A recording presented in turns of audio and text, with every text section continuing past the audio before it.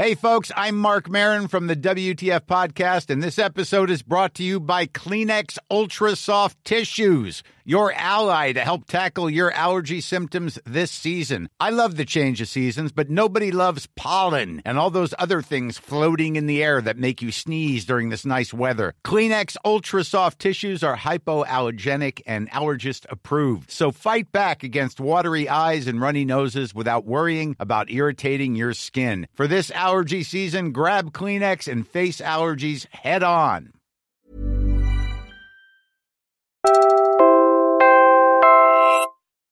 This episode is from the WhatsApp Araling Panlipunan Rebooted podcast. If you like what you hear, follow WhatsApp on your podcast app for more weird and wonderful stories from Philippine history. What's the first thing you remember when you think of Ninoy Aquino? Pustahan tayo. It's the bottled glasses and the hand on his chin. Or his assassination and the people power revolution that followed it. Maybe you even imagine that image of him in a cream-colored safari suit on the tarmac just moments after he was shot. There's no shortage of tributes and articles remembering his life, death, and legacy. But this is History Rebooted, so we'll be doing something different. We'll talk about Ninoy's decision to come home in the first place and how his support system worked to make it happen. I'm actually surprised this hasn't been made into a movie because it would make a fantastic spy thriller. It's got forged passports, scheming government officials, a just sketchy telegram from Juan Ponce Enrile, and a public relations campaign run halfway around the world. Welcome to WhatsApp, Araling Panlipunan Rebooted. I'm Siege Tantenko, a TV reporter, podcaster, and history nerd. And I'm Sab Schnabel, a historian who has worked with Carlos Celdran, the National Museum of the Philippines, and the Guggenheim in Venice. Together, we'll talk about the spy movie it took to bring Ninoy home. Dun dun dun dun dun dun dun dun dun dun dun dun dun dun. Bago ang lahat, a quick note about our sources. Dito sa WhatsApp, we believe in getting information from as many sources as possible. But in this episode, we'll be relying heavily on one source because of its unique position to the story. On October 16, 1983, the New York Times published an article titled Aquino's Final Journey. It was written by ABC News correspondent Ken Kashiwahara, Ninoy's brother-in-law. He was sitting right next to Ninoy on the plane from Taiwan and heard the shots from inside the plane. Other articles even refer to him for the details of that fateful day. Much of today's episode comes from that detailed account of the journey. The New York Times has digitized and uploaded the entire article, and we 100% recommend that you read it. Ninoy was killed on August 21, 1983, smack dab in the middle of the Cold War. As we said in our episode about the Korean War, the Cold War is a sneaky war between democracy and communism, East and West. If the Iron Curtain referred to the USSR and its influence in Eastern Europe, the term the Bamboo Curtain was used to talk about communist states in East Asia. And that conflict was playing out here in the Philippines. At this point, the dictator Ferdinand Marcos had been in power for 18 years. It had been 10 years since the declaration of martial law. Those who opposed him, including students, were imprisoned, tortured, exiled, and killed. This was a dark time for freedom and human rights. Never forget. As the Secretary General of the Liberal Party, Ninoy was Marcos's only real competition. He was very popular and was elected to the Senate with the highest number of votes of any candidate. Because of this, he posed a real threat to the administration. After Marcos declared martial law, Ninoy was accused of arming communist rebels and plotting the murder of a village chief. He was imprisoned for many years in Fort Bonifacio, or as we know it today, BGC bro. While in captivity, he suffered a heart attack and was allowed to leave for the U.S. to get heart surgery. The Marcos regime was a totalitarian state where journalists were silenced and human rights violations were rampant. But what we don't really talk about is how much support the Marcoses received for their anti-communist stance. He used the communists not just as scapegoats, but as a way to curry favor from Ronald Reagan. Please read favor as sip sip. The U.S. thought Marcos was an acceptable evil. There are photos of Marcos smiling and shaking hands with Ronald Reagan, Imelda dancing with Lyndon B. Johnson. This is why so many books about U.S.-Filipino relations are called Waltzing with Dictators or Dances with Dictators. 1983 was so recent, many of you were already born. And so were Emily Blunt, Chris Hemsworth, and John Lloyd Cruz. The Oscars that year awarded the movie Gandhi as Best Picture. It's a story about a nonviolent independence movement. Number 1 on the Billboard charts was stalker favorite, Every Breath You Take by The Police. Hey, in 2019, we're still afraid of the police. So, what was travel like in 1980? In a word, analog. Unlike these days with facial recognition and chips and scanners, back then, everything had to be done and checked by hand. And crucial to this story, passports were handwritten. Okay, nowadays, my phone can hear me talking and give me ads for it. Back then, you could really pretend to be someone else if you had the right papers and were good enough with a pen. Maybe that's why spy fiction flourished so much during the Cold War. Sean Connery, often regarded as the best James Bond by fans, appeared in his final 007 film, Never Say Never Again, in 1983. Driven by the Cold War tension, spy thrillers were so prevalent in this decade that filmmakers even made parodies. Sort of like how Scary Movie was a reaction to the boom of cookie-cutter horror movies. The best one, if you're interested, is Top Secret with Val Kilmer. But some real events from this time are even stranger than fiction.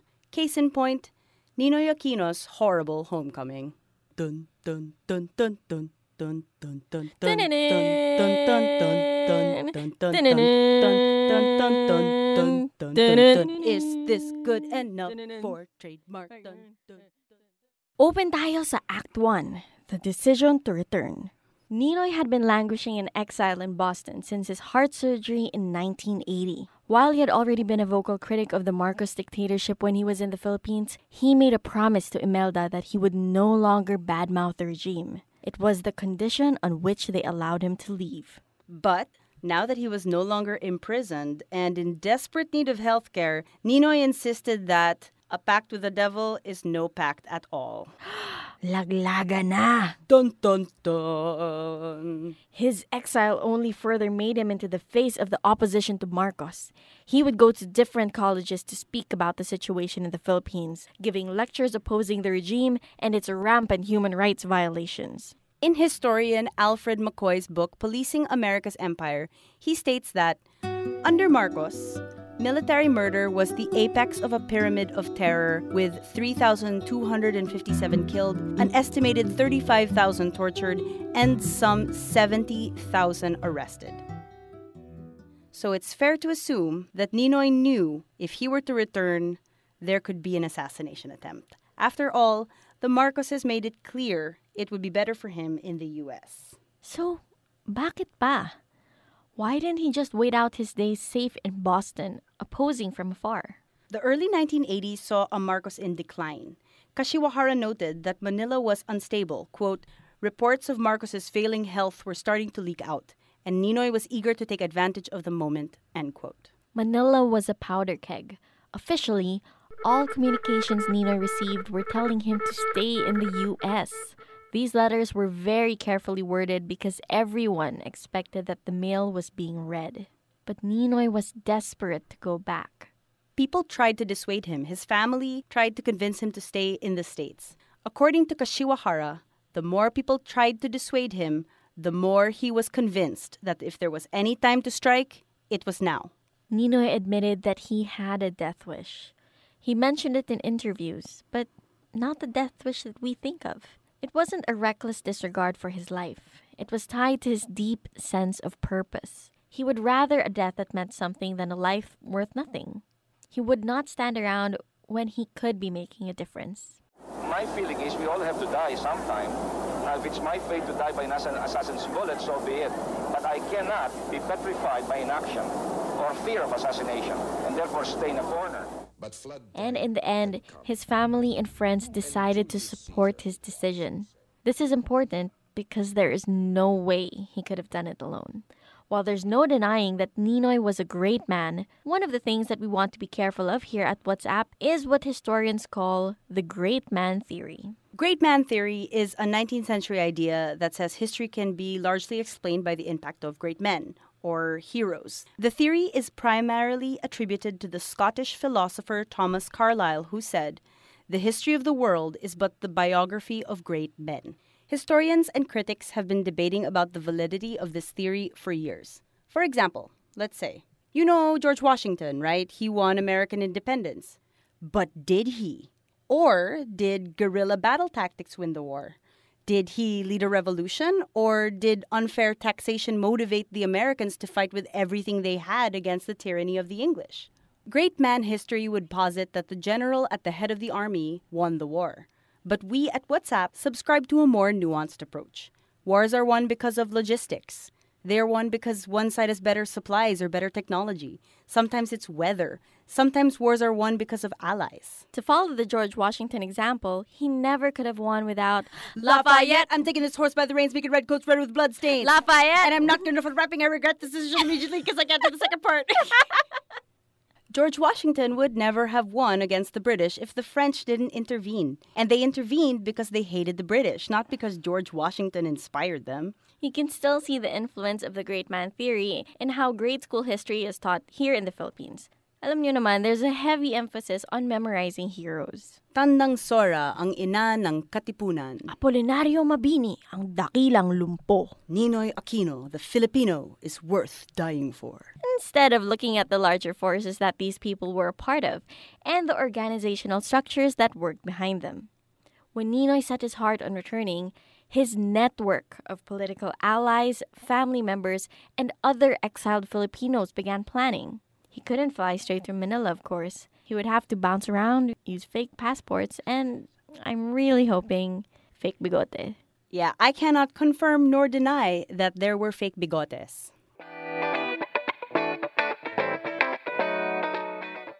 Act 2. Mission, It's Possible.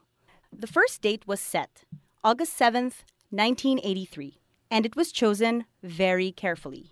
A Sunday, workers and students would be off, and the welcome crowd would be enormous. He wanted to make a big splash. His brother-in-law describes it as a salvo. It was to be his first strike. Kashiwahara's account of this machine shines some light on the support system that brought Ninoy home and then built his legacy. His mother, sisters, and allies back in Manila kept him in the news. The diaspora of exiled Marcos opposition rang alarm bells, and some brave supporters even raised money for Ninoy. A legend cannot build itself. It needs to be cultivated. The story needs to be compelling.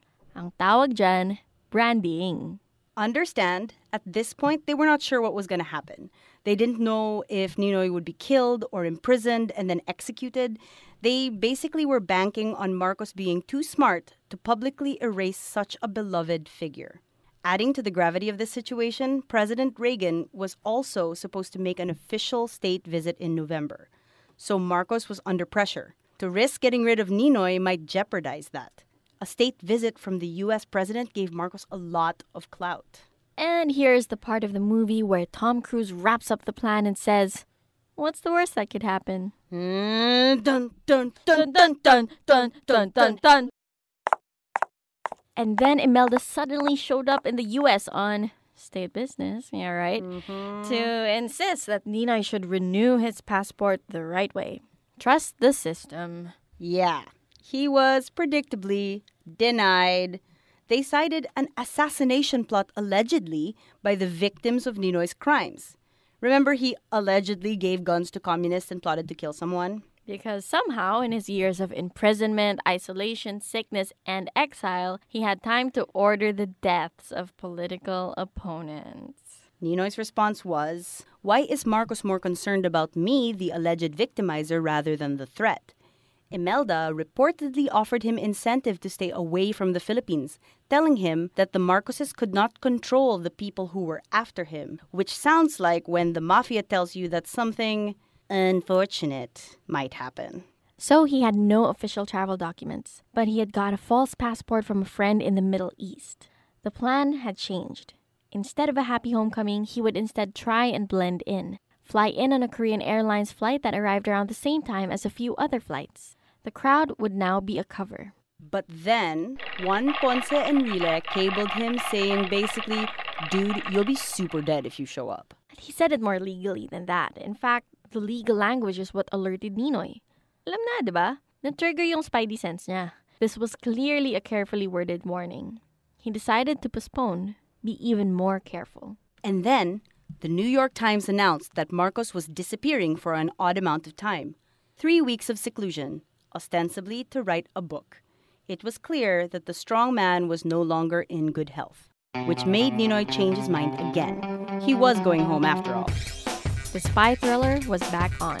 On August 12, Ninoy called Kashiwahara. Ninoy told him to get a clean phone. They knew that they were being tapped. The surveillance was so prevalent that people would check into hotels under aliases to receive calls from payphones in other countries. Alam niyo naman, it was dangerous to be a dissident in the Philippines under Marcos. He told Kashiwahara that he would be in Taiwan on August 19 and to meet him in Taipei. They would take China Airlines to Manila. There were no diplomatic ties between the Philippines and Taiwan because of international tensions. Ninoy thought that would be a good cover. His plan is so outrageous, I'm going to direct quote from Kashiwahara's article in the New York Times. On August 14, Ninoy flew to Singapore using the fake passport with his real name. In Singapore, he was met by the son of the Sultan of Johor and whisked across the border to Malaysia, where he met with high-ranking officials from Indonesia, Thailand, and Malaysia to explain why he was going home and what he hoped to achieve. End quote. How was that not a movie? The son of the Sultan of Johor whisked him across the border to Malaysia. Like Crazy Rich Asians or something. It's craziness. Former Lanao del Sur Congressman Rashid Lucman got Ninoy his fake passport. In it, he's listed as Marshal Bonifacio. We'll let you read behind the lines on that one. He switched passports in Taipei. It had forged departure stamps from Manila to minimize suspicion. Kashiwahara said that they even circled the airport a few times to minimize the time Ninoy would be recognized. So there they are, circling the airport, on the lookout for anyone who might be following them. They finally get down and go to check in. Then the person at the desk raises a flag. Why does this passport only have a stamp from the Philippines when you came from Hong Kong? But Ninoy, cool as ever, was all, oh, it was a connection. And they got through. They thought they were done. They thought they were home free. But they got stopped right after security. Ninoy and Kashiwahara were sure this was the end of it all. But then the Taiwanese official said, "We have never heard of Aquino, and we do not know he is in Taiwan." Wink, wink, nudge, nudge. Apparently, Marcos had expelled the Taiwanese ambassador pretty rudely. So, just goes to show, don't be rude to anyone or they'll let your enemy back into your country. Ninoy was finally heading back to Manila in a plane full of journalists. In Manila, the Ninoy PR machine was in full swing. The Aquino family had been busy circulating leaflets. Yellow ribbons were being tied to oak trees. Ninoy's reaction, boy, Direk is really doing it, huh? Direk is what he called Lupita, his sister. She had been sent ahead with an 18-point list of instructions. His mother and sister were instrumental in planning his homecoming. Because women get shit done. Again, we want to reiterate, we're not trying to diminish Ninoy's legacy here. We're instead trying to highlight that it took a team to make the hero. Just like it takes a team to make all heroes. This incredible story, this crazy espionage thriller, took teamwork to bring to life. The great man needed his wife and his family to be great. You can't do it alone. More after the break. Be very ready with your hand camera because this action can become very fast. Yes. In a matter of 3-4 minutes, it could be all over, And I may not be able to talk to you again after this. Ninoy's death took 9 seconds. That's how long it's described by Ken Kashiwahara. Soldiers boarded the plane and forced Ninoy out. No one could go with him. It was chaos, and then it was over. The person who seemed to take the news the most calmly was his wife, Cory. And the rest, as they say, is history. Ninoy Aquino died a little after 1 p.m. on August 21, 1983. His funeral, held 10 days later, was attended by millions. People lined the streets to pay tribute. In the Sandigan Bayan ruling on the assassination, Justice Regino Hermosissima Jr. said, "While he ought to have been met with flowers, laded with leis, and carried over the shoulders of his admirers and friends as a returning patriot, he was instead treacherously and brutally shot at the back of the head after being fetched by military men from inside the plane and led out surreptitiously through an aero bridge door and down into a bridge stairs. the foremost opposition leader, the most malignant thorn at the side of the then ailing strongman, President Ferdinand E. Marcos, fell dead, his face kissing at last the soil of his native land. In videos all over the internet, you can see footage of him on his trip back to Manila. He thought of his journey, quote, "I think it's a victory if we just land. Everything else is a bonus," unquote. Little did he know that the bonus he talked about was a revolution that would bring down his political enemy. Shots were fired at the Manila International Airport, and across the city, even in his sickly condition, Marcos was livid. He knew what it meant. He saw the writing on the wall. And it said, "People power, motherfracker." Ninoy's thoughts on the political climate in the Philippines were, the grass is dry. All you need is a spark. He was that spark.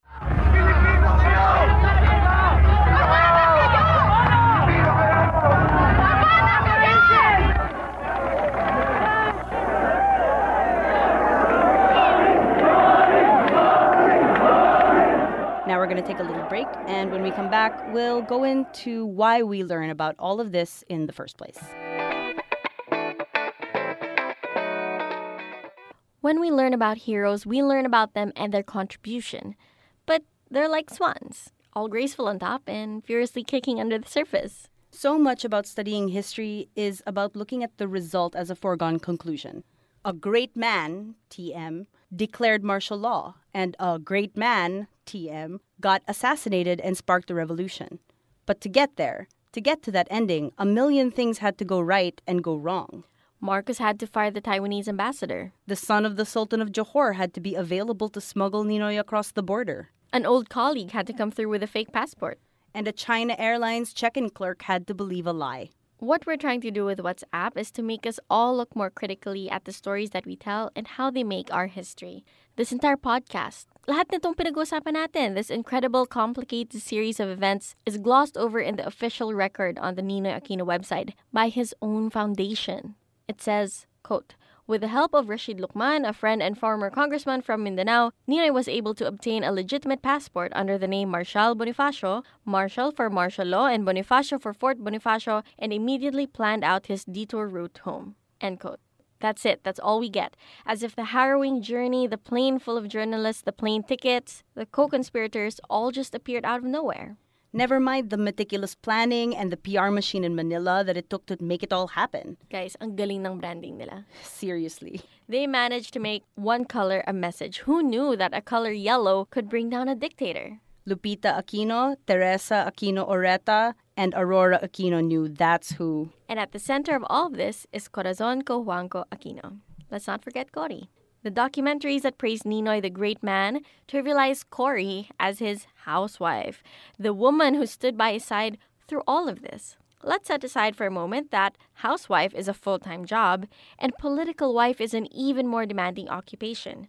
Cory had to be strong for him. She had to take her children to prison. She had to care for him when he was sick and suffer through years of uncertainty. She stood up to Marcos just as bravely as Ninoy did.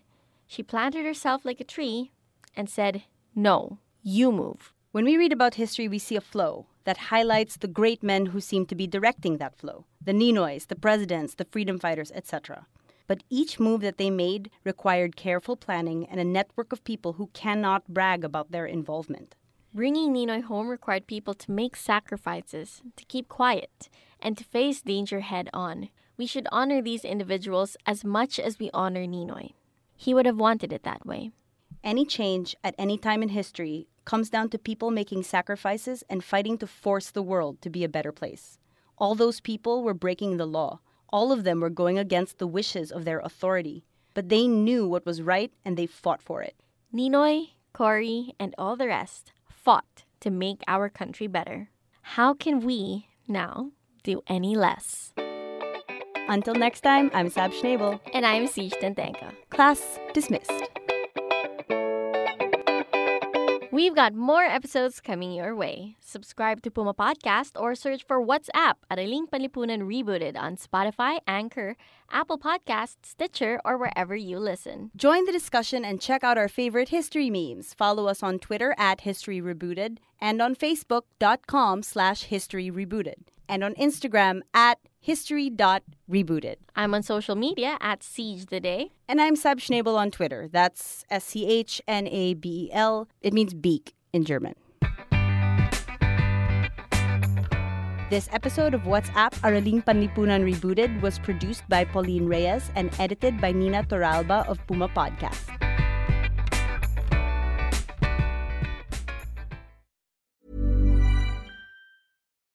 When you make decisions for your company, you look for the no-brainers. If you have a lot of mailing to do, Stamps.com is the ultimate no-brainer. Use the Stamps.com mobile app to mail everything you need to keep your business running with up to 89% off USPS and UPS. Make the same no-brainer decision as over 1 million other businesses with Stamps.com. Use code PROGRAM for a special offer. That's Stamps.com, code PROGRAM.